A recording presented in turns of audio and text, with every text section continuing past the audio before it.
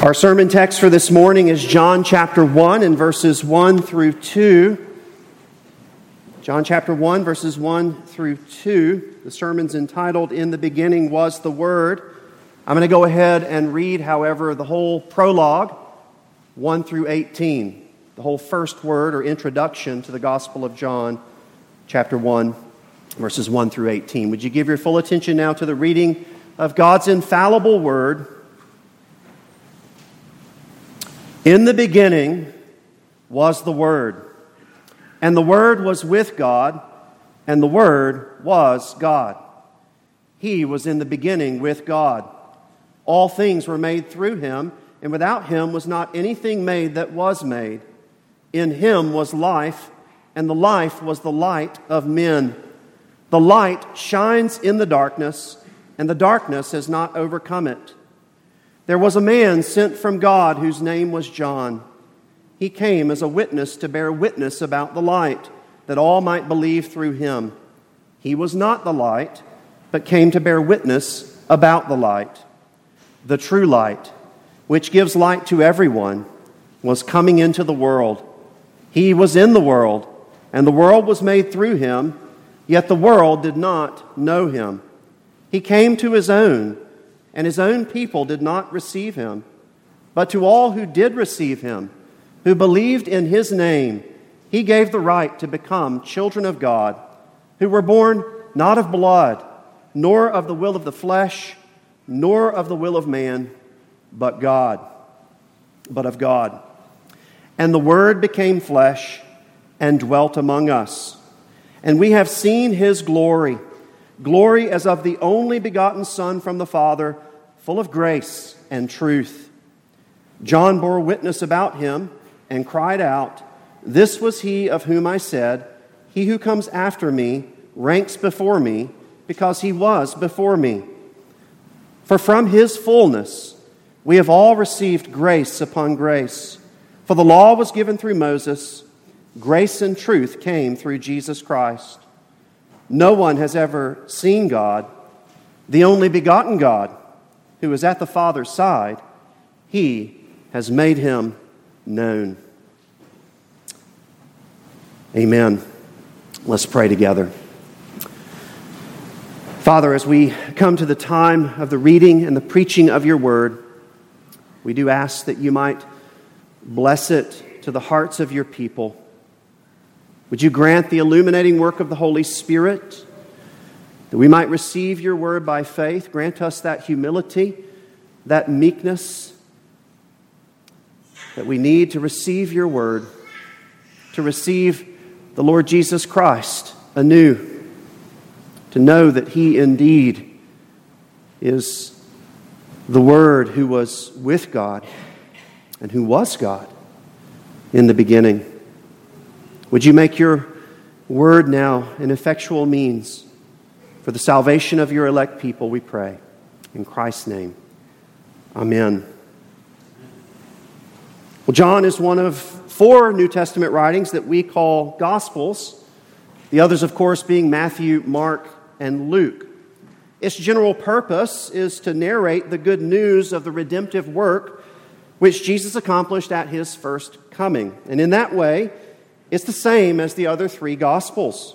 But in another way, it's quite unique. Whereas Matthew, Mark, and Luke emphasize the earthly life and servant form of the incarnate Son of God, John emphasizes his heavenly origin and eternal glory. In other words, whereas Matthew, Mark, and Luke emphasize the horizontal dimension of Christ's ministry, John emphasizes the vertical dimension of his ministry. Like the other Gospels, the church received the Gospel of John as the inspired Word of God from the time of its writing. The signature of God is quite clear throughout it. The human author, on the other hand, a man who refers to himself on 5 different occasions in the text as the disciple whom Jesus loved, wrote anonymously. Nonetheless, his vocabulary and his style are virtually indistinguishable from 1st, 2nd, and 3rd John, as well as the book of Revelation, the last of which the Apostle John subscribed. The church has therefore consistently taught from its earliest days that the Apostle John wrote this gospel. Now, almost all commentators agree that John wrote sometime after Matthew, Mark, and Luke. And most believe, given evidence from the early church fathers, that John wrote his gospel toward the end of his life, likely during the reign of Emperor Domitian, sometime between 81 and 96 AD. Now, besides such early testimonies, we can also look at John's own stated purpose for his writing in order to approximate a date of his writing. John explicitly tells us in chapter 20 and verses 30 through 31 why he wrote, saying, "Now Jesus did many other signs in the presence of the disciples, which are not written in this book, but these are written that you may believe that Jesus is the Christ, the Son of God, and that by believing you may have life in his name." So John wrote his gospel in order to testify to the miraculous signs that Jesus performed during his public ministry. Signs which we learn in chapter 2 and verse 11 were performed as a revelation of his own messianic glory. Other gospel authors record similar miraculous signs, but none of them focuses quite so much on connecting those signs with God's redemptive acts in Israel's history. Taking up various threads from that history, John skillfully weaves a tapestry to reveal the fact that it was all about Jesus from the beginning. And the centerpiece of the tapestry that he so masterfully weaves together is the special dwelling place of God. In the Old Testament, that, of course, was originally the Garden of Eden, and then subsequently the tabernacle and temple. In the New Testament, it's the glorified Christ and all who are united to him by faith. We see this emphasis in chapter 1 and verse 14, when the apostle says, "The Word became flesh and dwelt." Or that Greek word there could also be translated tabernacled. He tabernacled among us. We also see it in chapter 2 and verse 19, when Jesus teaches that he is the new temple. You remember he says to the authorities at the temple, "Destroy this temple, and in 3 days I will raise it up." And then John tells us just afterward, the disciples didn't understand what he meant at the time, but later they understood he was referring to his own resurrection from the dead. And then later in chapter 4 and verse 21, he teaches that one of the glories of the new covenant is no longer being dependent on a particular location in order to approach the Lord God. He says to the Samaritan woman at the well, "The hour is coming when neither on this mountain nor in Jerusalem will you worship the Father." Again, notice the emphasis there on the special dwelling place of God. Whereas under the Old Covenant, worshipers approached God through earthly copies and provisional shadows, like the tabernacle and the temple, in the New Covenant, the incarnate Son of God has become the ultimate, the final, the consummate tabernacle and temple of his people. Ultimately, he is the way by which we approach God in worship. As he says in John chapter 14 and verse 6, "I am the way, the truth, and the life. No one comes to the Father except by me."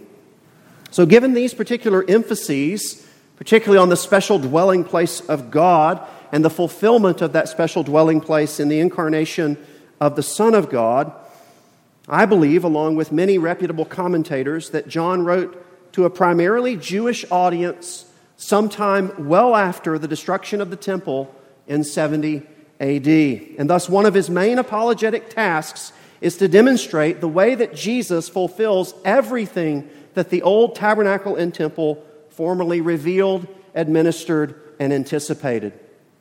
This is what he means, I think, in chapter 1 and verse 17 when he says, "For the law was given through Moses, grace and truth came through Jesus Christ."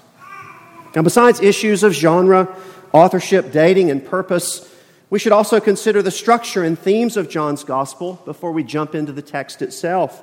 It's been widely acknowledged that the book can be divided into four main sections. The first, chapter 1, verses 1 through 18, where we see a prologue or first word, a kind of introduction. The second, chapter 1 and verse 19 through chapter 12 and verse 50, where we see a book of signs that John organizes around 7 particular miraculous signs that Jesus performs for the revelation of his messianic glory. The third section, chapter 13 and verse 1 to chapter 20 and verse 31, we see what's traditionally been called the book of the Passion, because John organizes that part of his gospel around the final week of the Lord Jesus in and around Jerusalem, leading up to his suffering or his passion at the cross for the sins of his people. And then in chapter 4, or then fourth, chapter 21 and verses 1 through 25, we see an epilogue or a kind of last word, a conclusion. Now, besides these basic divisions, we also find 7 I am statements in which Jesus identifies himself by way of metaphor using various events in Israel's history. You remember, he says, I am that bread that came down from heaven, referring back to the time of the Exodus when God sent manna from heaven to his people. We also see 7 other absolute I am statements in which Jesus identifies himself with the divine name that God revealed to Moses in Exodus chapter 3. You remember that happened at the burning bush, the bush that burned but wasn't consumed. Almost all commentators agree that this is a picture of the self-sustaining life of God, that God has life in himself. So you see life in that image, but you also see light shining forth from that burning bush. What does John say in verses 3 and 5 of chapter 1? In him was life, and the life was the light of men. And so in all these ways, John reveals that Christ, this man that walked the earth 2,000 years ago, is the one and only God who brings new life to those who were formerly dead in sin, thus fulfilling all that the Old Testament anticipated through its types and shadows. In our text for this morning, we'll look at the first 2 verses of John's prologue. And immediately we see his focus on the vertical dimension, as I mentioned earlier, the vertical dimension of the Son's identity, namely his eternal relation of origin from the Father, which, as we'll see, has vital implications for the horizontal dimension of his public ministry. These are verses thick with the doctrine of the Holy Trinity. They teach us the basic distinction between the divine being, which is unified, and the divine persons, which are diverse. We'll divide our text for this morning into 2 sections. In the first, we'll focus upon the unity of the divine being, and then the second, we'll focus on the diversity of the divine persons. So let's begin with the unity of the divine being. Look again at verse 1. The text says, in the beginning was the Word, and the Word was with God, and the Word was God. John's introduction here is quite unique. Rather than beginning with the inauguration of Jesus' public ministry in his baptism at the River Jordan, like Mark, or with Jesus' nativity, like Matthew and Luke, John reaches back even further, all the way back into eternity. With the phrase, in the beginning, he draws his reader's attention back to the creation account at the beginning of the Torah, at the beginning of the Bible, at the beginning of the law that God gave to his people through Moses. Genesis chapter 1 and verse 1 says, in the beginning, God created the heavens and the earth. Now notice where the Hebrew word that's Elohim, which is translated in our English text as God, notice where that word God falls in the sentence. It immediately follows the prepositional phrase, in the beginning. Now, notice what follows the same phrase in John chapter 1 and verse 1. In the beginning, John says, was the Word, or logos in the Greek. Now, this appears to be John's way of signaling something astounding. If the logos of John 1 is in the same position as the Elohim of Genesis chapter 1, then John is signaling to his readers that this Word is the same Creator God.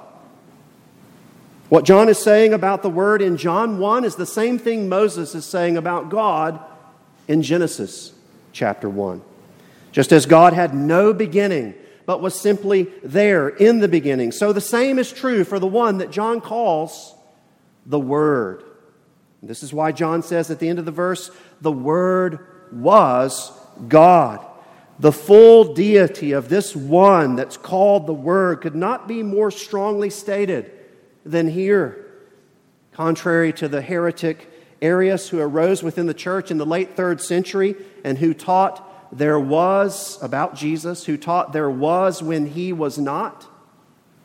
There was when he was not, thus denying the Son's eternality and therefore his full deity with the Father. And contrary to those who followed after his teaching, like the modern-day Jehovah's Witnesses, this text affirms with crystal clarity, there was not when he was not. In the beginning was the Word, and the Word was God. That is the one true and living God. Moving on now to the second section, we see the diversity of the divine persons. Now, while the God of Genesis and the Word of John are in one sense identical, they are also, in another sense, distinct. John continues saying, and the Word was with God.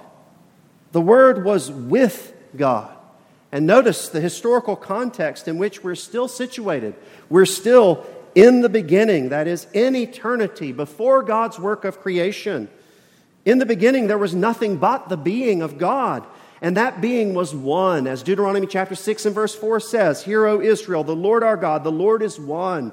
And as John 1:1 says, the Word was God. But yet, there was also more than one. The Word was with God. Indeed, in his typical style, the Apostle John repeats what he's just said in verse 2 in order to make it crystal clear that he's still thinking about God's eternal being. Look again at verse 2. He says, He was in the beginning with God.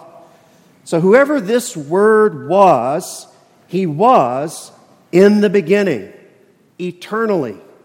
He did not begin to be after a prior work of creation, but before God's work of creation, in the beginning, the Word was with God.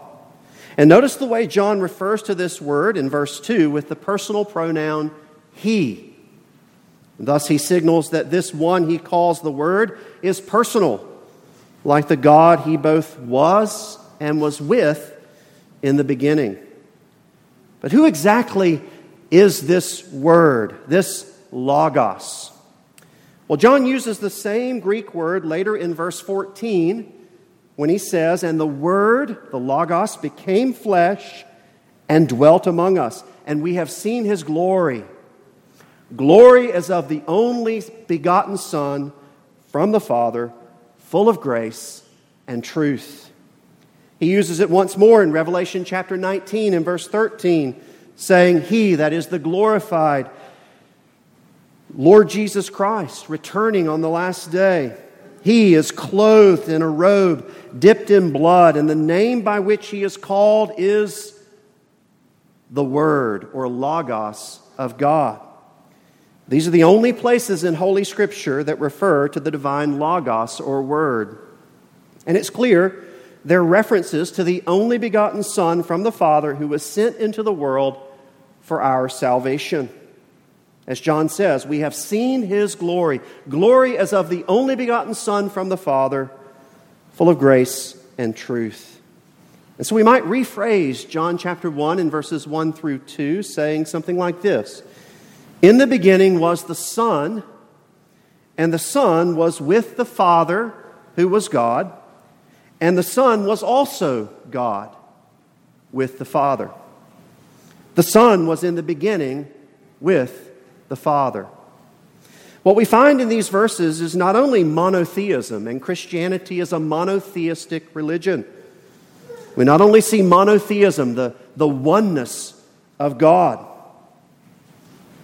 according to His essence, His being, His nature, but we also see what we might call multi-processionalism. So not just monotheism, but multi-processionism. In other words, we not only see divine oneness, but divine fromness. That is, procession. We see this particularly in the two creaturely analogies that John appeals to in his prologue. That of a father to a son, and that of an intellect to a word. So there's a father-son analogy, there's an intellect-word analogy. Within the creation, sons proceed or come from fathers, and words proceed or come from intellects. God uses these creaturely processions, these creaturely examples of fromness, as analogies to teach us something about His own divine being. In the procession of a son from a father, we not only see origination, the Father is the originator and the Son is the originated, but we also see a kind of consubstantiality. The Father and the Son share similar natures or substances. We might say something like this, following the early church fathers: just as men beget men, so God begets God. And thus we see the basic structure of the Christian doctrine of the Trinity. Just as a son is not his father, but proceeds from his father, and yet shares a similar nature with his father, so by analogy, the same is true for God. When the text speaks of the Son in distinction from God, that is, He was with God, it's speaking of the Son's procession from the Father. And when it speaks of the Son as identical to God, He was God, it's speaking of the divine nature that the Son shares with the Father. But as with all analogies, the comparison eventually breaks down. For example, the creaturely procession of sons from fathers involves a distance between the two. The distance is seen in at least 4 ways: in terms of nature, space, time, and change. In terms of nature, while fathers and sons share similar natures, they do not share an identical nature. I am my own body and soul. I am my own human nature, distinct from my son.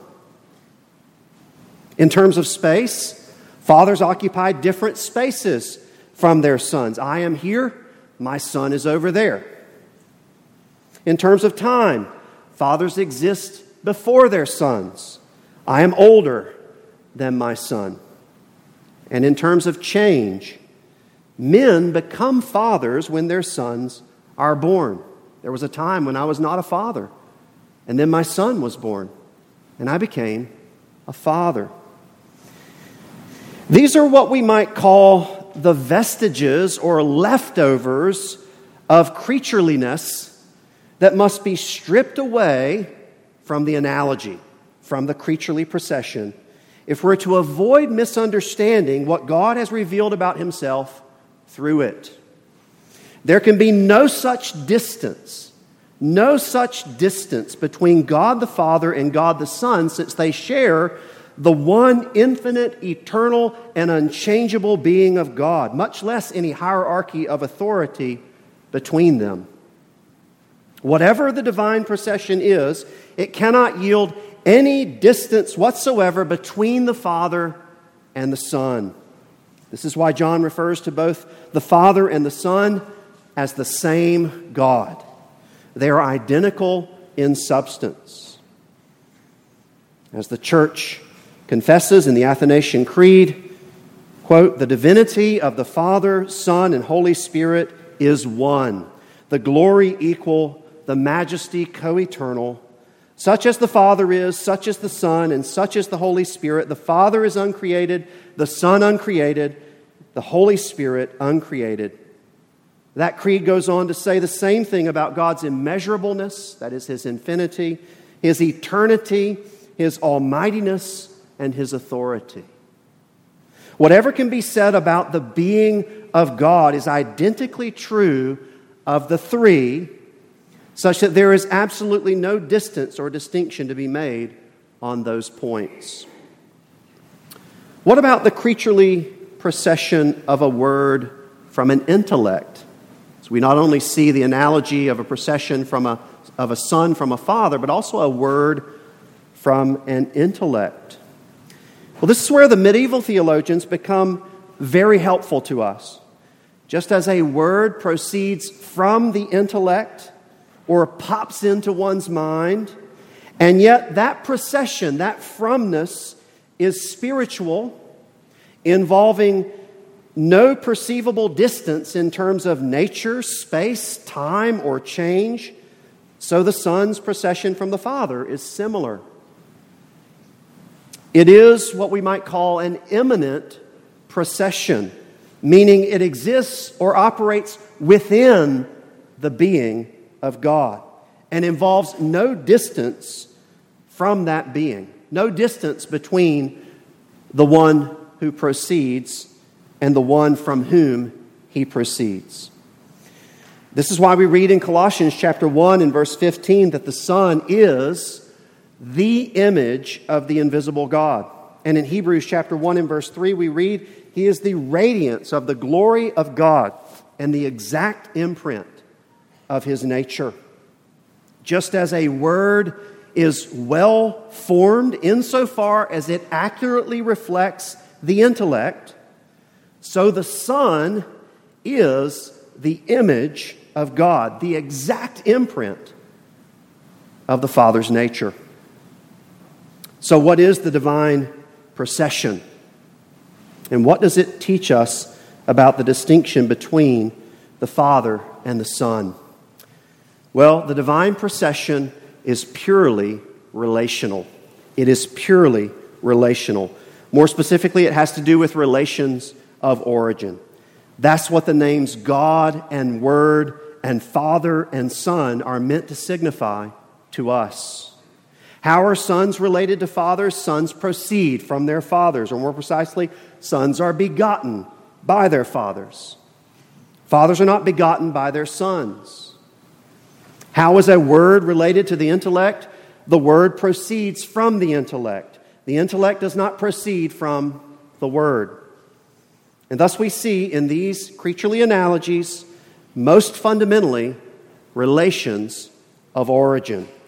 The Father is God in the original, unbegotten and unproceeding. The Son, or Word, is God proceeding from or begotten from the Father. And we can take it out a step further. The Holy Spirit is God proceeding from or being spirated, being breathed out from the Father and the Son as a single originating principle. These four, if you were counting there, these four opposing acts, namely begetting and being begotten, spirating and being spirated, which involve no actual movement or distance at all, are what theologians call notional or characteristic acts of God. They are the acts by which we understand the diversity of the divine persons. But even as we say such things as these, which we must say because the text demands that we say them, we do so with the utmost humility, recognizing that these are just faint creaturely analogies of the incomprehensible glory of our God. And thus we see in the names Father and Son a relation in which there is a procession in terms of begottenness and in which a common nature is shared. And we see in the names God and Word a relation in which that procession is further clarified as immanent, involving no distance at all between the originator and the originated. When we couple these truths together with the truth that God is one, we see the basic structure of the blessed doctrine of the Holy Trinity. We confess this same doctrine in Westminster Confession of Faith, chapter 2, and paragraph 3. The text says, in the unity of the Godhead. In the unity of the Godhead. Now that word Godhead doesn't mean three-headed monster, like I've heard from various Jehovah's Witnesses as I've interacted with them. They say, you believe in a three-headed monster God or something, the Godhead, this idea. I said, no, that's not what that means. All that means is Godhood. It's an Old English way of saying Godhood. It's referring to the nature of God, like manhood. So in the unity of the Godhead, there be three persons of one substance, power, and eternity. God the Father, God the Son, and God the Holy Ghost. The Father is of none, neither begotten nor proceeding. The Son is eternally begotten of the Father, the Holy Spirit eternally proceeding from the Father and the Son. Beloved, in our text for this morning, we've taken a rather deep dive into the blessed doctrine of the Holy Trinity, and I give you credit that you're still awake. This is difficult stuff. But how might we apply this rather challenging doctrine to our lives? How might you apply this rather challenging doctrine to your life? Well, let me offer you at least 4 ways. First, and this was my experience when I was first taught the doctrine of the Holy Trinity. First, it should humble you to the dust. It should humble you to the dust. Early church father St. Augustine, a man who wrote prolifically and masterfully on the doctrine of the Holy Trinity, compared the study of God to peering down into a bottomless abyss. He said, the human eye may penetrate deeply, and some eyes may penetrate more deeply than others, but no creaturely eye can ever reach its bottom. Reformed theologian Herman Bavinck taught something very similar, saying, quote, in truth, the knowledge that God has revealed of himself in nature and Scripture far surpasses human imagination and understanding. In that sense, it is all mystery with which the science of dogmatics is concerned. For it does not deal with finite creatures, but from beginning to end looks past all creatures, what we did a moment ago, stripping away those creaturely vestiges, looks past all creatures and focuses on the eternal and infinite One himself. From the very start of its labors, it faces the incomprehensible One. Beloved, as you come face to face with this incomprehensible One, you ought to be humbled to the dust, marveling that He, the infinite, eternal, unchangeable God, who is one being and 3 persons, would stoop to reveal Himself to you. And not only to reveal Himself to you, but to bind Himself to you by way of covenant. And you ought to remember, while you may grow in your understanding of Him over time, as He, by His grace, assists you through the powerful working of the Holy Spirit, through the working of His Word, through the incarnation of the Son of God, as you grow in your understanding of Him over time, you should remember that you can never understand Him comprehensively. You can never understand Him comprehensively. In other words, you can never say to yourself, I've defined God. The doctrine of God is not really about defining God. It's about simply stating the proper truths that God has taught us to state about Him. And knowing when to stop talking, because He's not revealed more of Himself to us. One of my favorite theologians from church history is the American Puritan Jonathan Edwards. He took this idea of the incomprehensibility of God and said, this is a wonderful thing for us creatures. Because when we enter into glory, the joy of that experience will be beholding the manifold glory of the triune God forever in the face of Jesus Christ. And because God is incomprehensible, guess what? There'll never be a moment where we go, this is kind of boring. I already know all this. But there are always, and this is very much like Edwards. If you think about his personality, there'll always be something new to learn about God. This is what Edwards thinks is the glory of heaven, part of the glory of heaven. And I think he's right. Seeing that beatific vision and being satisfied and yet able to be further satisfied in some sense as God reveals more and more of Himself to us for eternity. Second,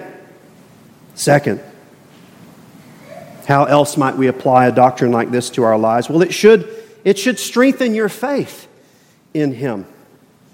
I think oftentimes when people encounter difficult doctrines like this, if they're not rooted in the faith, if perhaps they're an example of that seed that fell on rocky soil, they might say to themselves, it's just too much, I'm done. It's too much, I'm done. But really, it ought to do just the opposite. It ought to strengthen our faith in the Lord our God, because God is incomprehensible. You are utterly dependent upon His revelation of Himself to you, especially His revelation through His incarnate Son, which is the substance of the teaching of the Holy Scriptures. This is what John means in chapter 1 and verse 18 when he says, and think about this for a moment, Moses went up on the mountain and spoke to God as if, that's why those two words are so important, as if face to face. Show me your glory, God, Moses said. That's all I want. I want to see your glory. And God puts him in the cleft of the rock, passes by, and shows him His backside glory, the after effects of His glory. Even though all of that happened, John writes, after the coming of Christ, no one has ever seen God. No one has ever seen God. The only begotten God, that's the Word that proceeds from the Father, the Son that proceeds from the Father. The only begotten God who is at the Father's side, He has made Him known. How? Because He became flesh and dwelt among us. If you are to know God well, you must look by faith to His incarnate Son, the Lord Jesus Christ. And if you are to look by faith to the Lord Jesus Christ, you must give yourself to the prayerful study of Holy Scripture, trusting the Spirit's illuminating work within the church, and remembering that He will meet you wherever you are. He will meet you wherever you are in your own development, in your own understanding of Him. He will meet you where you are so that you have communion with Him. You don't have to have a PhD in theology to have sweet communion with God. It's not necessary. God will meet you where you are. But praise be to God, He won't leave you where you are. But by His grace, He will grant you growth in understanding Him over time. As you look to Him by faith, as you trust Him, as you receive His Word with that meekness and humility which is required. Third, as you do that difficult but rewarding work of studying Holy Scripture, contemplating the glory of God in the person and work of Jesus Christ, you will begin to see that the Trinitarian nature of God is the fountain of the gospel. Just as the Son eternally proceeds from the Father, so it was fitting that the Father would send His Son into the world to accomplish your salvation. And just as the Spirit eternally proceeds from the Father and the Son, so it is fitting that the Father and the Son send the Spirit to apply salvation to you even now. Whether you know it or not, you are participating even now in the working of the Holy Trinity. The Spirit who proceeds eternally from the Father and the Son is at work in your heart if you're united to Christ by faith. The divine missions or redemptive works of God reveal His divine processions. We might say it this way: the temporal missions reveal the eternal processions. Just as the Father brought forth the old creation through the Son in the power of the Spirit, so the same Father has brought forth and is bringing forth a new creation through the Son in the power of the Spirit. This is one of St. Athanasius' arguments in his work on the Incarnation as he went to war, as it were, with the heretic Arius, whom I mentioned earlier.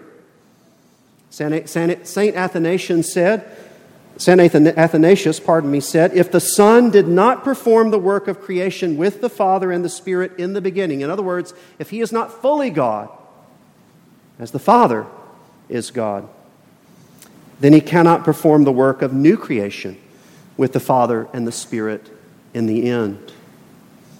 The Father sent the Son and the Spirit for you, that you would be set free from sin's guilt, power, and presence, be reconciled to Him, and receive the covenant promise of eternal life, rising triumphant over death in the end. And nothing can stop Him from accomplishing that purpose, beloved. Hear me very clearly. The same God that created you by the word of His power is bringing forth a new creation within you by the word of His power.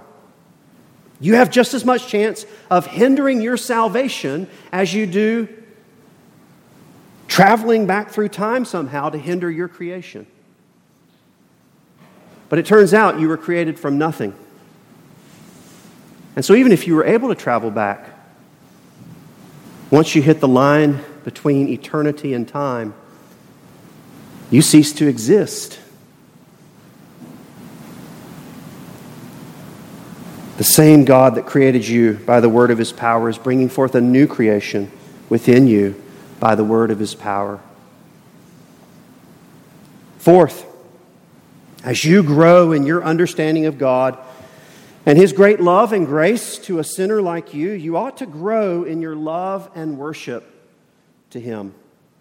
In the same way that husbands should want to know their wives and wives should want to know their husbands, not for the sake of mere speculation, not treating them like an object to be studied so that they might pass a test, but for the sake of loving and enjoying them more deeply.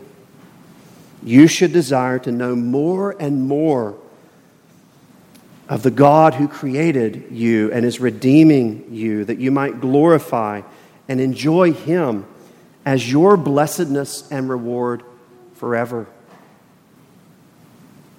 You know what God is doing as you study His Word in this life? He is fitting you for the glory that is to come on the last day. As you grow in your delight in Him, you're getting a little foretaste of that eternal delight that will be yours in the heavenly place. Remember, as you study Holy Scripture, remember as you dig deeply into the history and the theology of the church, and those are wonderful things to do, but be very careful not to turn God into some object of study that's merely someone you speculate about. God is not merely an object of study.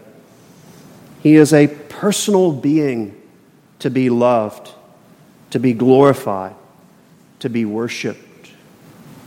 The very fact that you have the resources, meaning the special revelation of God and the Holy Spirit at work in your heart to illumine you that you might understand that special revelation in a saving way.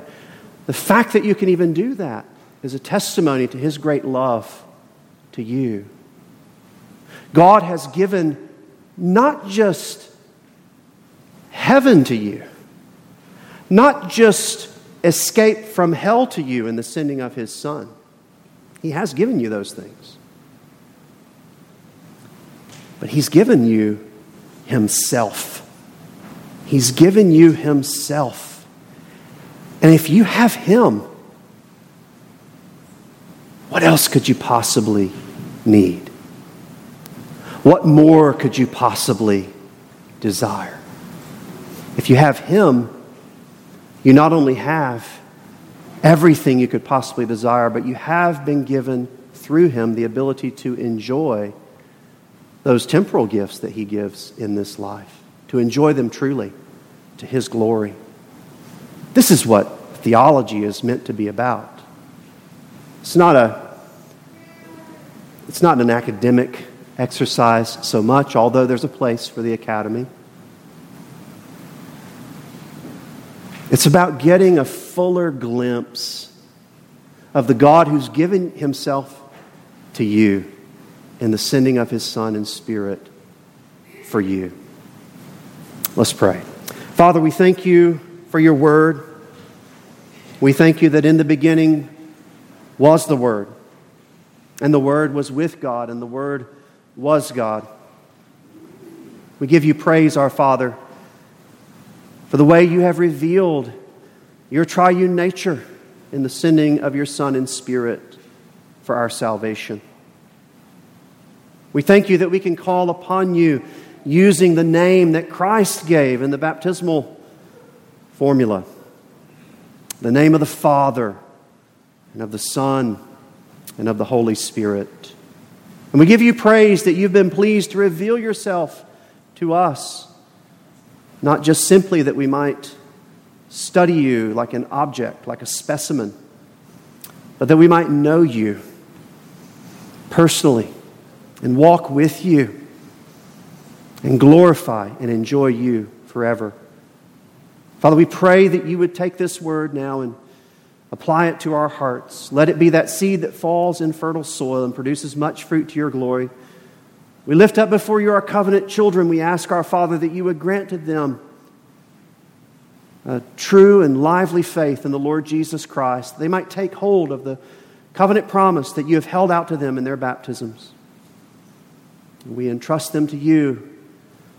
And Father, our desire is to know that they would know You and have sweet fellowship with You and walk with You, loving the Lord Jesus more than anything in the world. We ask it in Christ's name. Amen.